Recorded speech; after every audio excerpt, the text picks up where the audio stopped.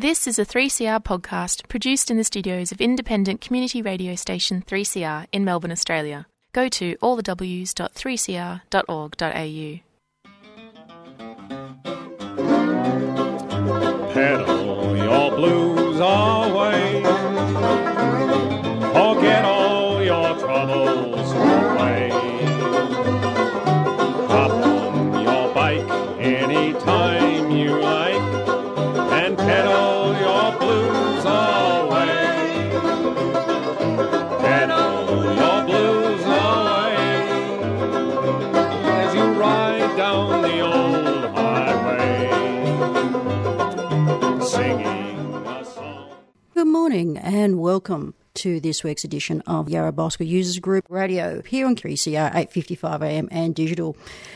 On today's show, I have a couple of interviews coming up. First, I have to mention there was some very sad news over the weekend with the news of the passing of a giant in Melbourne cycling's history with Paul Farron passing away. We had some messages over the weekend that Paul had indeed passed on Thursday afternoon. So you might remember going back about 4 years ago, we had an interview with Paul that Faith and Val did, and we've put that up for the 23rd of September 2013. So if you want to search our website, yarrabug.org/radio, and we've put that back up.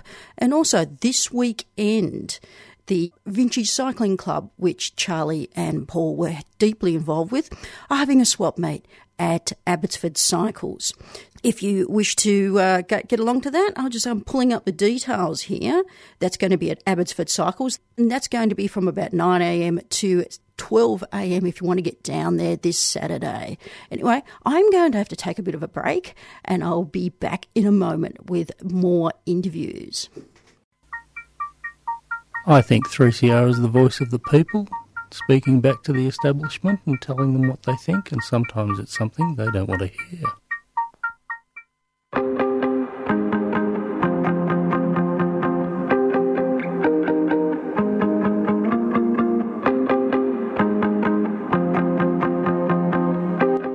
This morning on Yarra Bosco Users Group Radio on Community Radio 3CR, I'm speaking to Janenka Brooke. Hi. And this is a catch-up. We spoke not that long ago, but we're just going to talk about some relevant cycling issues in Melbourne. Yeah, thanks for having me on the show again, Chris. It's great to catch up again.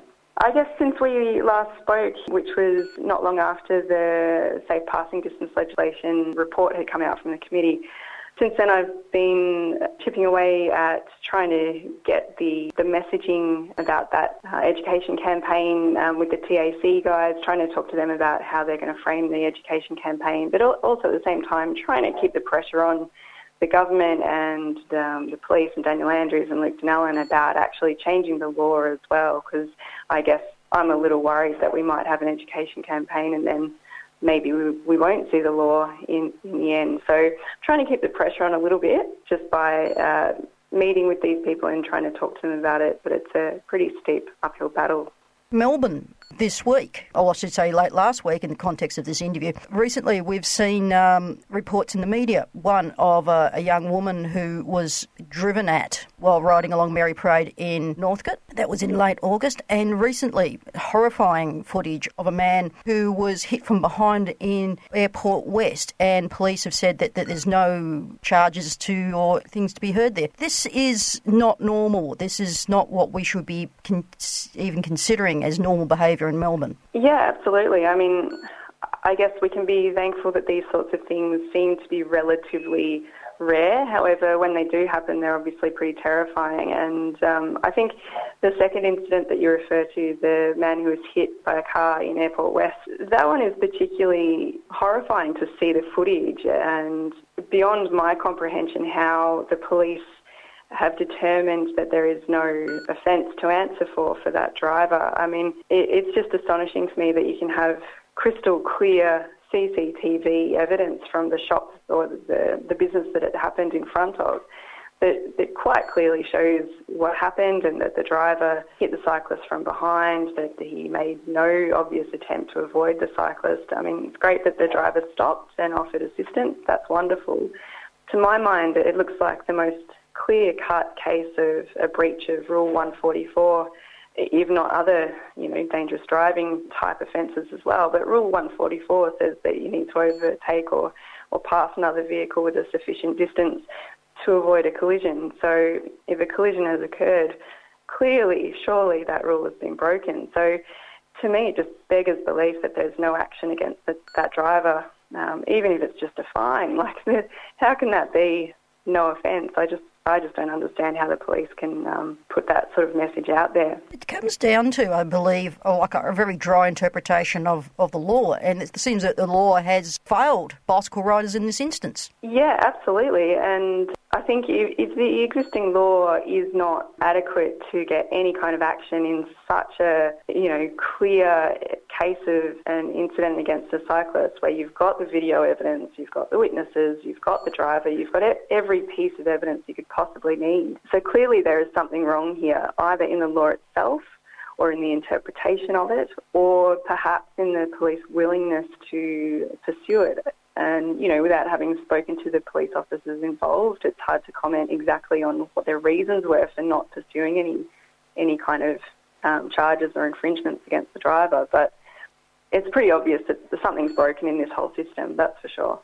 Yeah, well, there's a few things broken in the system. If you want to take some critical thinking or apply critical thinking to it, is that we have faulty road design, we have incorrect application or interpretation of the law, and when these things occur, like an incident where a cyclist is injured, worse, whatever, that there's no repercussions of that, and that in turn creates dangerous riding conditions for people, because there's a lot of vehicles out there with drivers who don't behave or don't share the road or whatever term you want to put on it.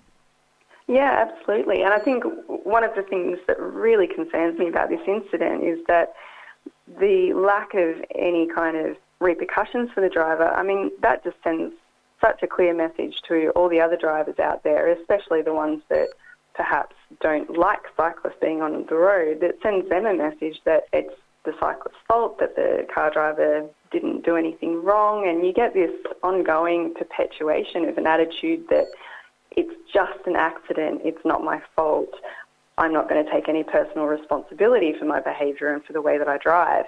And I think that that's a kind of attitude that we see, certainly if you dare to read the comments online on these sorts of news reports, that there's so many comments where people excuse such an incident as just an accident and there was nothing the driver could do, which is absolutely incorrect.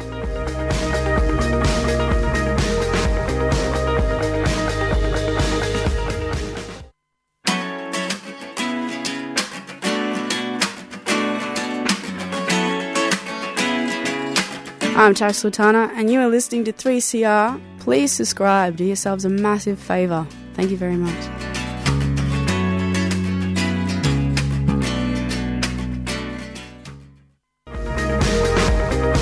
What can someone do if you're in an incident?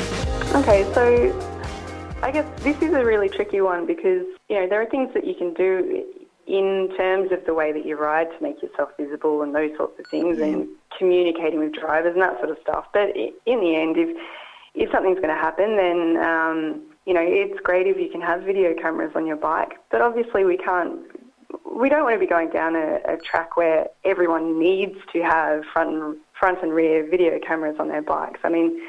That's not realistic to expect of everybody to be spending a lot of money on fancy technology and all that sort of thing. But, if that's something that you're interested in and you want to do, then that's great. And I personally do commute on my bike with front and rear cameras. So what I do when I've had an incident of some sort, unfortunately I haven't actually been hit by a car, touch wood, but I have had a couple of incidents that I've reported to the police. And I think the best thing that you can do is, first of all, if it's serious enough, I would call 000 at the time, because if a driver has perhaps targeted you, or like what happened in the case with the lady in Northcote that was quite clearly intentionally targeted by a car driver. I think if you call 000 at that time, in my personal experience, that has resulted in more attention, I suppose, rather than going to the police station after the fact. Obviously, you've got to be careful when you use 000 and you don't ever want to misuse it. But if it is something that driver is perhaps going to circle around the block and come back and have another go or something, I think you're quite within your rights to ask for help then and there. As to reporting things after the fact, I've had really mixed results, to be honest, with making reports to the police. I've had responses from certain police officers where they just didn't want to talk to me, or, they were very resistant to even listening to what I had to say. But I have had a couple of positive experiences as well. And I think what's made the difference in those cases is being pretty clear up front about what you think has been done wrong. So, knowing a little bit about the laws, knowing what kind of offences that you think the driver might have committed against you. If you can go armed with a little bit of information and make a rational argument to the police officers, it puts you in a better position because you can have a logical and rational conversation with the police officer and explain your reasoning as to why you think this is an offence. And in the end, if you're kind of doing some of the thinking for them, you're making their lives and their jobs a bit easier as well. So come down to a point of law, you quoted road law earlier. When I had a successful reporting to the police and an infringement notice actually issued against the driver, what I'd done was I went to the police station after the fact, and I had clear video evidence of a driver honking and tailgating and that sort of carry on, and then cutting across me, in front of me, across the bike lane. Technically speaking, there were a number of laws that particular driver could have been charged with. There was failing to completely stop at a stop sign. There was failing to indicate as you turn left, and improper use of the horn. There's a few different ones that you could make an argument for, but in the end, the police officer decided to pursue him for, I think it was Road Rule 132, if I remember correctly, about improper use of the bike lane. And I think for me, going to that police officer and being able to say, look, I think there's 4 potential offences here, or infringement notices that you could pursue with that driver. And then it was up to the police officer to choose the one that he felt was most appropriate or most likely to stick, I guess, if it went to a court of law or if it was challenged. But I think being able to have that conversation with the police officer just helped to bring him around to see my side of it. And fortunately, it was pretty clear from the video, but, just to be able to articulate what I wanted to happen. And, when he then asked me, well, what about if we gave the driver just a warning and not an infringement notice, it gave me a bit more rationale for saying that, I don't feel a warning was sufficient in this case, because, if you've got 4 potential infringements and you're only going to give him 1, well, that's already pretty light in my view. So, it just enables you to have a bit of a logical, calm conversation about it.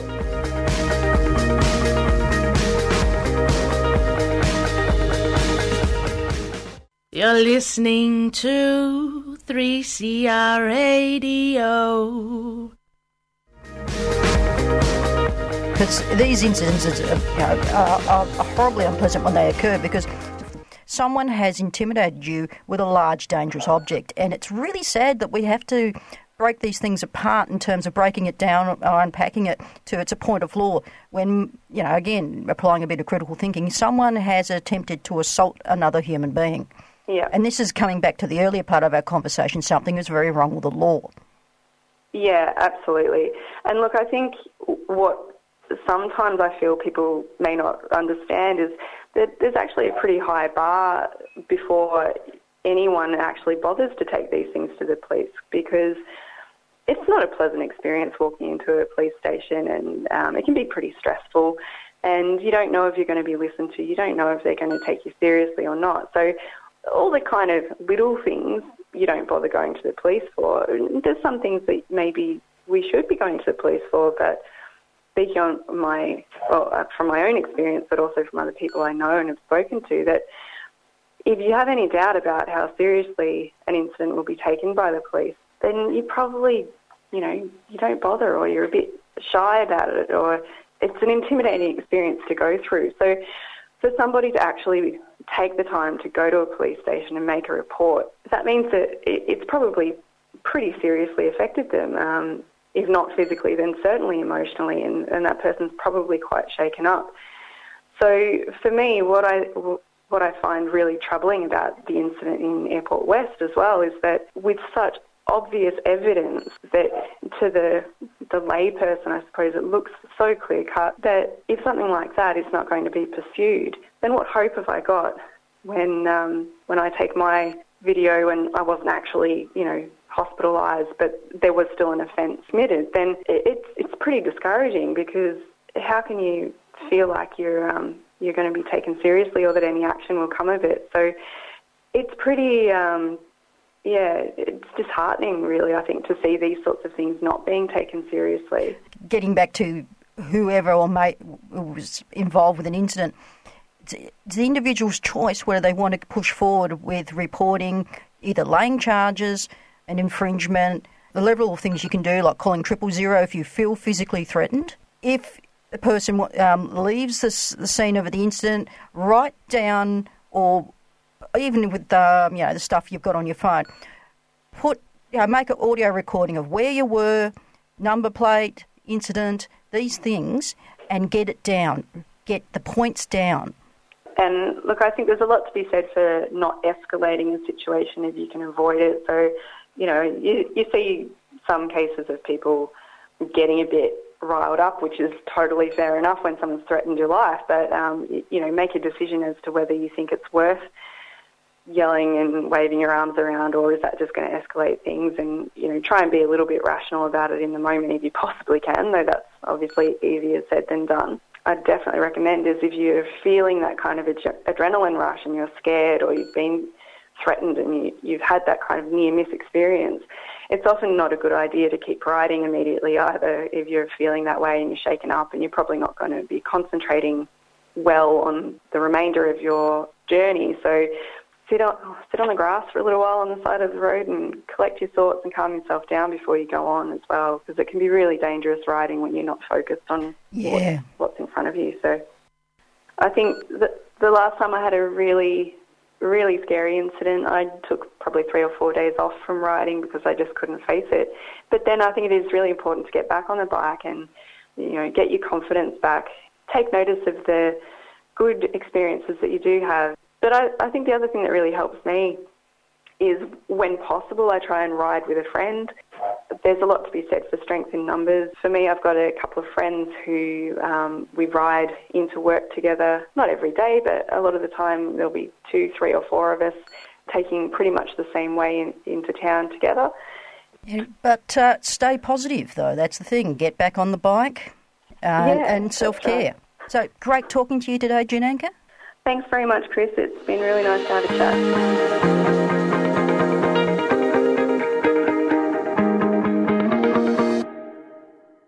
Now if you're sick and tired of the news reports and your modern day life is a blues of sorts, put your head in the sand. Hey, this is Jane from The Herb. Please support community radio and your local music scene. La la la la la, we can't hear you. La la la la, we can't hear you.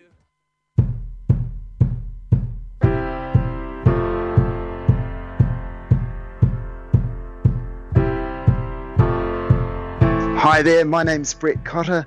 I'm the curator, the film peddler, the spokesperson for 2 film festivals celebrating cycling.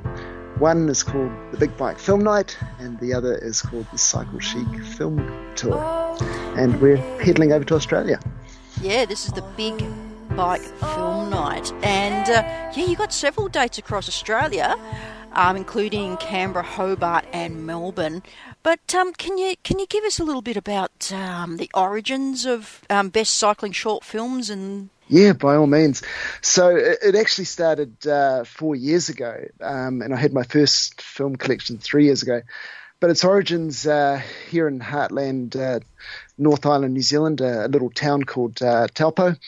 And we've actually got a pretty similar thing with Australians. There's an infatuation with big things. So like you guys, you guys have got the big pineapple and the big banana. And here in our town, we've got the big giant bike. And it was a 3-metre erected cycle. Sadly, after it was shortly erected, we had some guys that decided that they didn't like it very much and vandalised it. And the bike community in Taupo was, as you'd appreciate, pretty gutted. So there was a call to arms, and sort of a lot of people did different events, and I thought, well, let's do a big bike film night. And we had a sold-out screening. I had to sit in the seats and sit in the aisles, and there was just so many people, and people going, that was awesome, that was fantastic. When are you going to do the next one? Just keep the ball going. Excellent. So you're picking up the whole thing and coming over to Australia with it?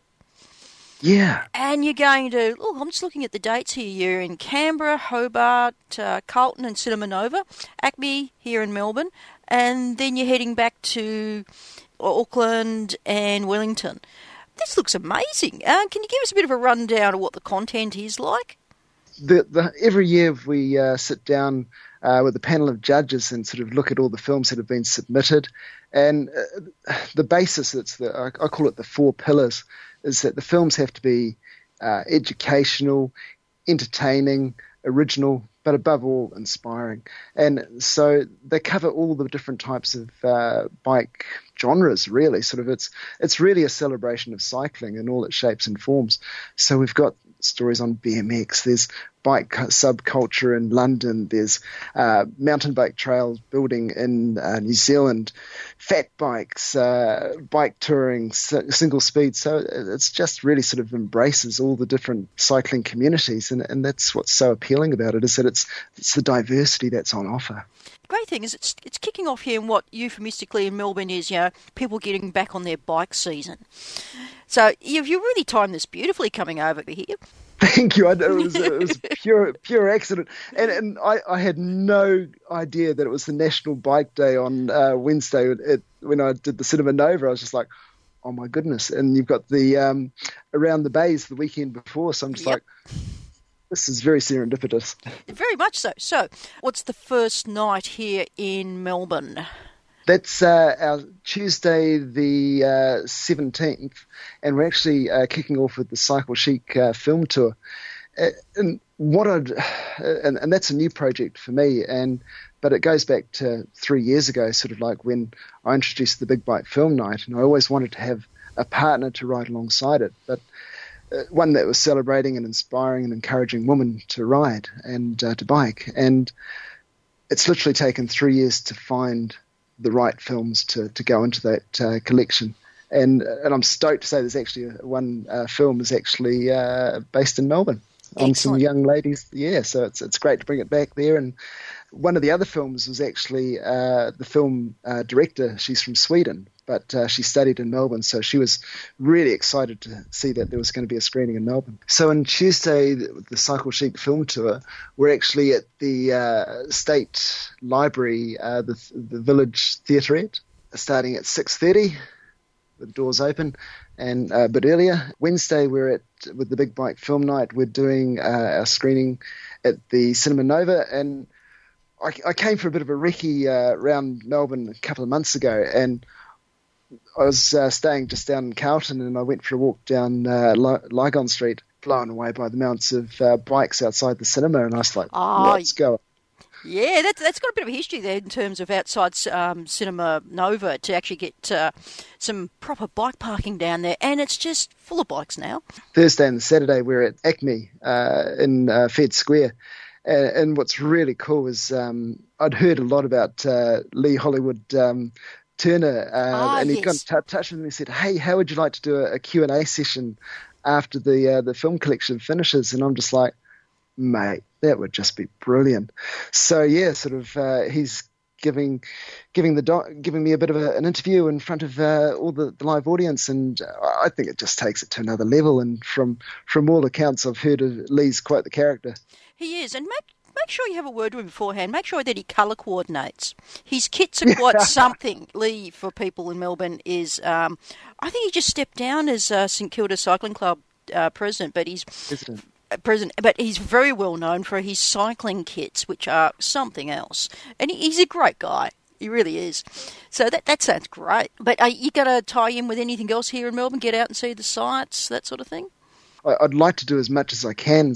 I've got some good friends who live up in Castlemaine, and so I'd love to catch up with them. I lived over in Adelaide for 3 years, but sadly won't get over there. But there's some, I think, some great opportunities. Like I love Melbourne nightlife, and I just want to see as much as I can while I'm over there, because it's just a magic place. Yeah, so how can people find out more about the Big Bike Film Night here in Melbourne and across Australia if people are interested in coming along and getting tickets? So we've got a website, and it's the bigbikefilmnight.nz.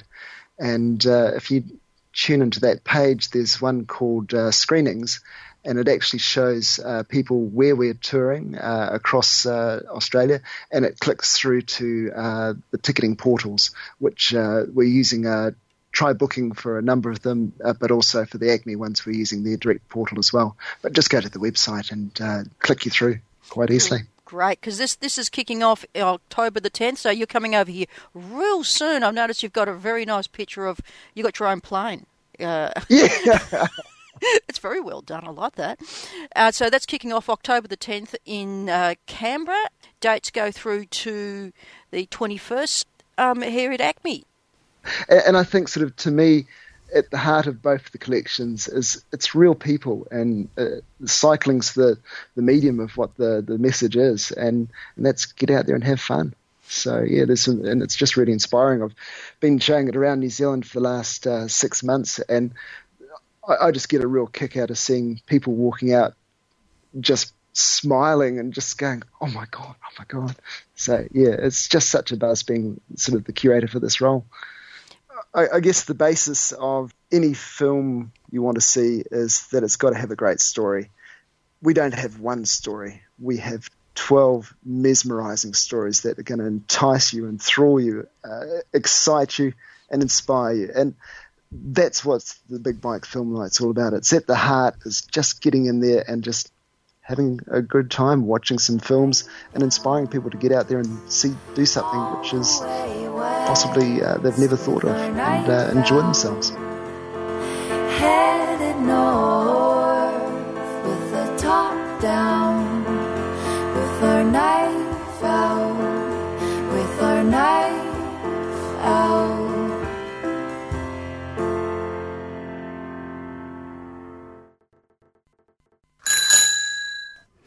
Thank you to Brett and Janenka today for the interviews on Yarrabug Radio. Our podcast should be up later today or by Tuesday this week. Go to 3cr.org.au and look for podcasts, or go to our website, yarrabug.org/radio. And also, as I said earlier in the show, with the sad passing of Paul Farron, we have a post up on yarrabug.org which will be updated soon with some additional details about Paul. So that's all I've got time for today. Next week should be Faith and Val. Up next is Jailbreak. You've been listening to a 3CR podcast produced in the studios of independent community radio station 3CR in Melbourne, Australia. For more information, go to allthews.3cr.org.au.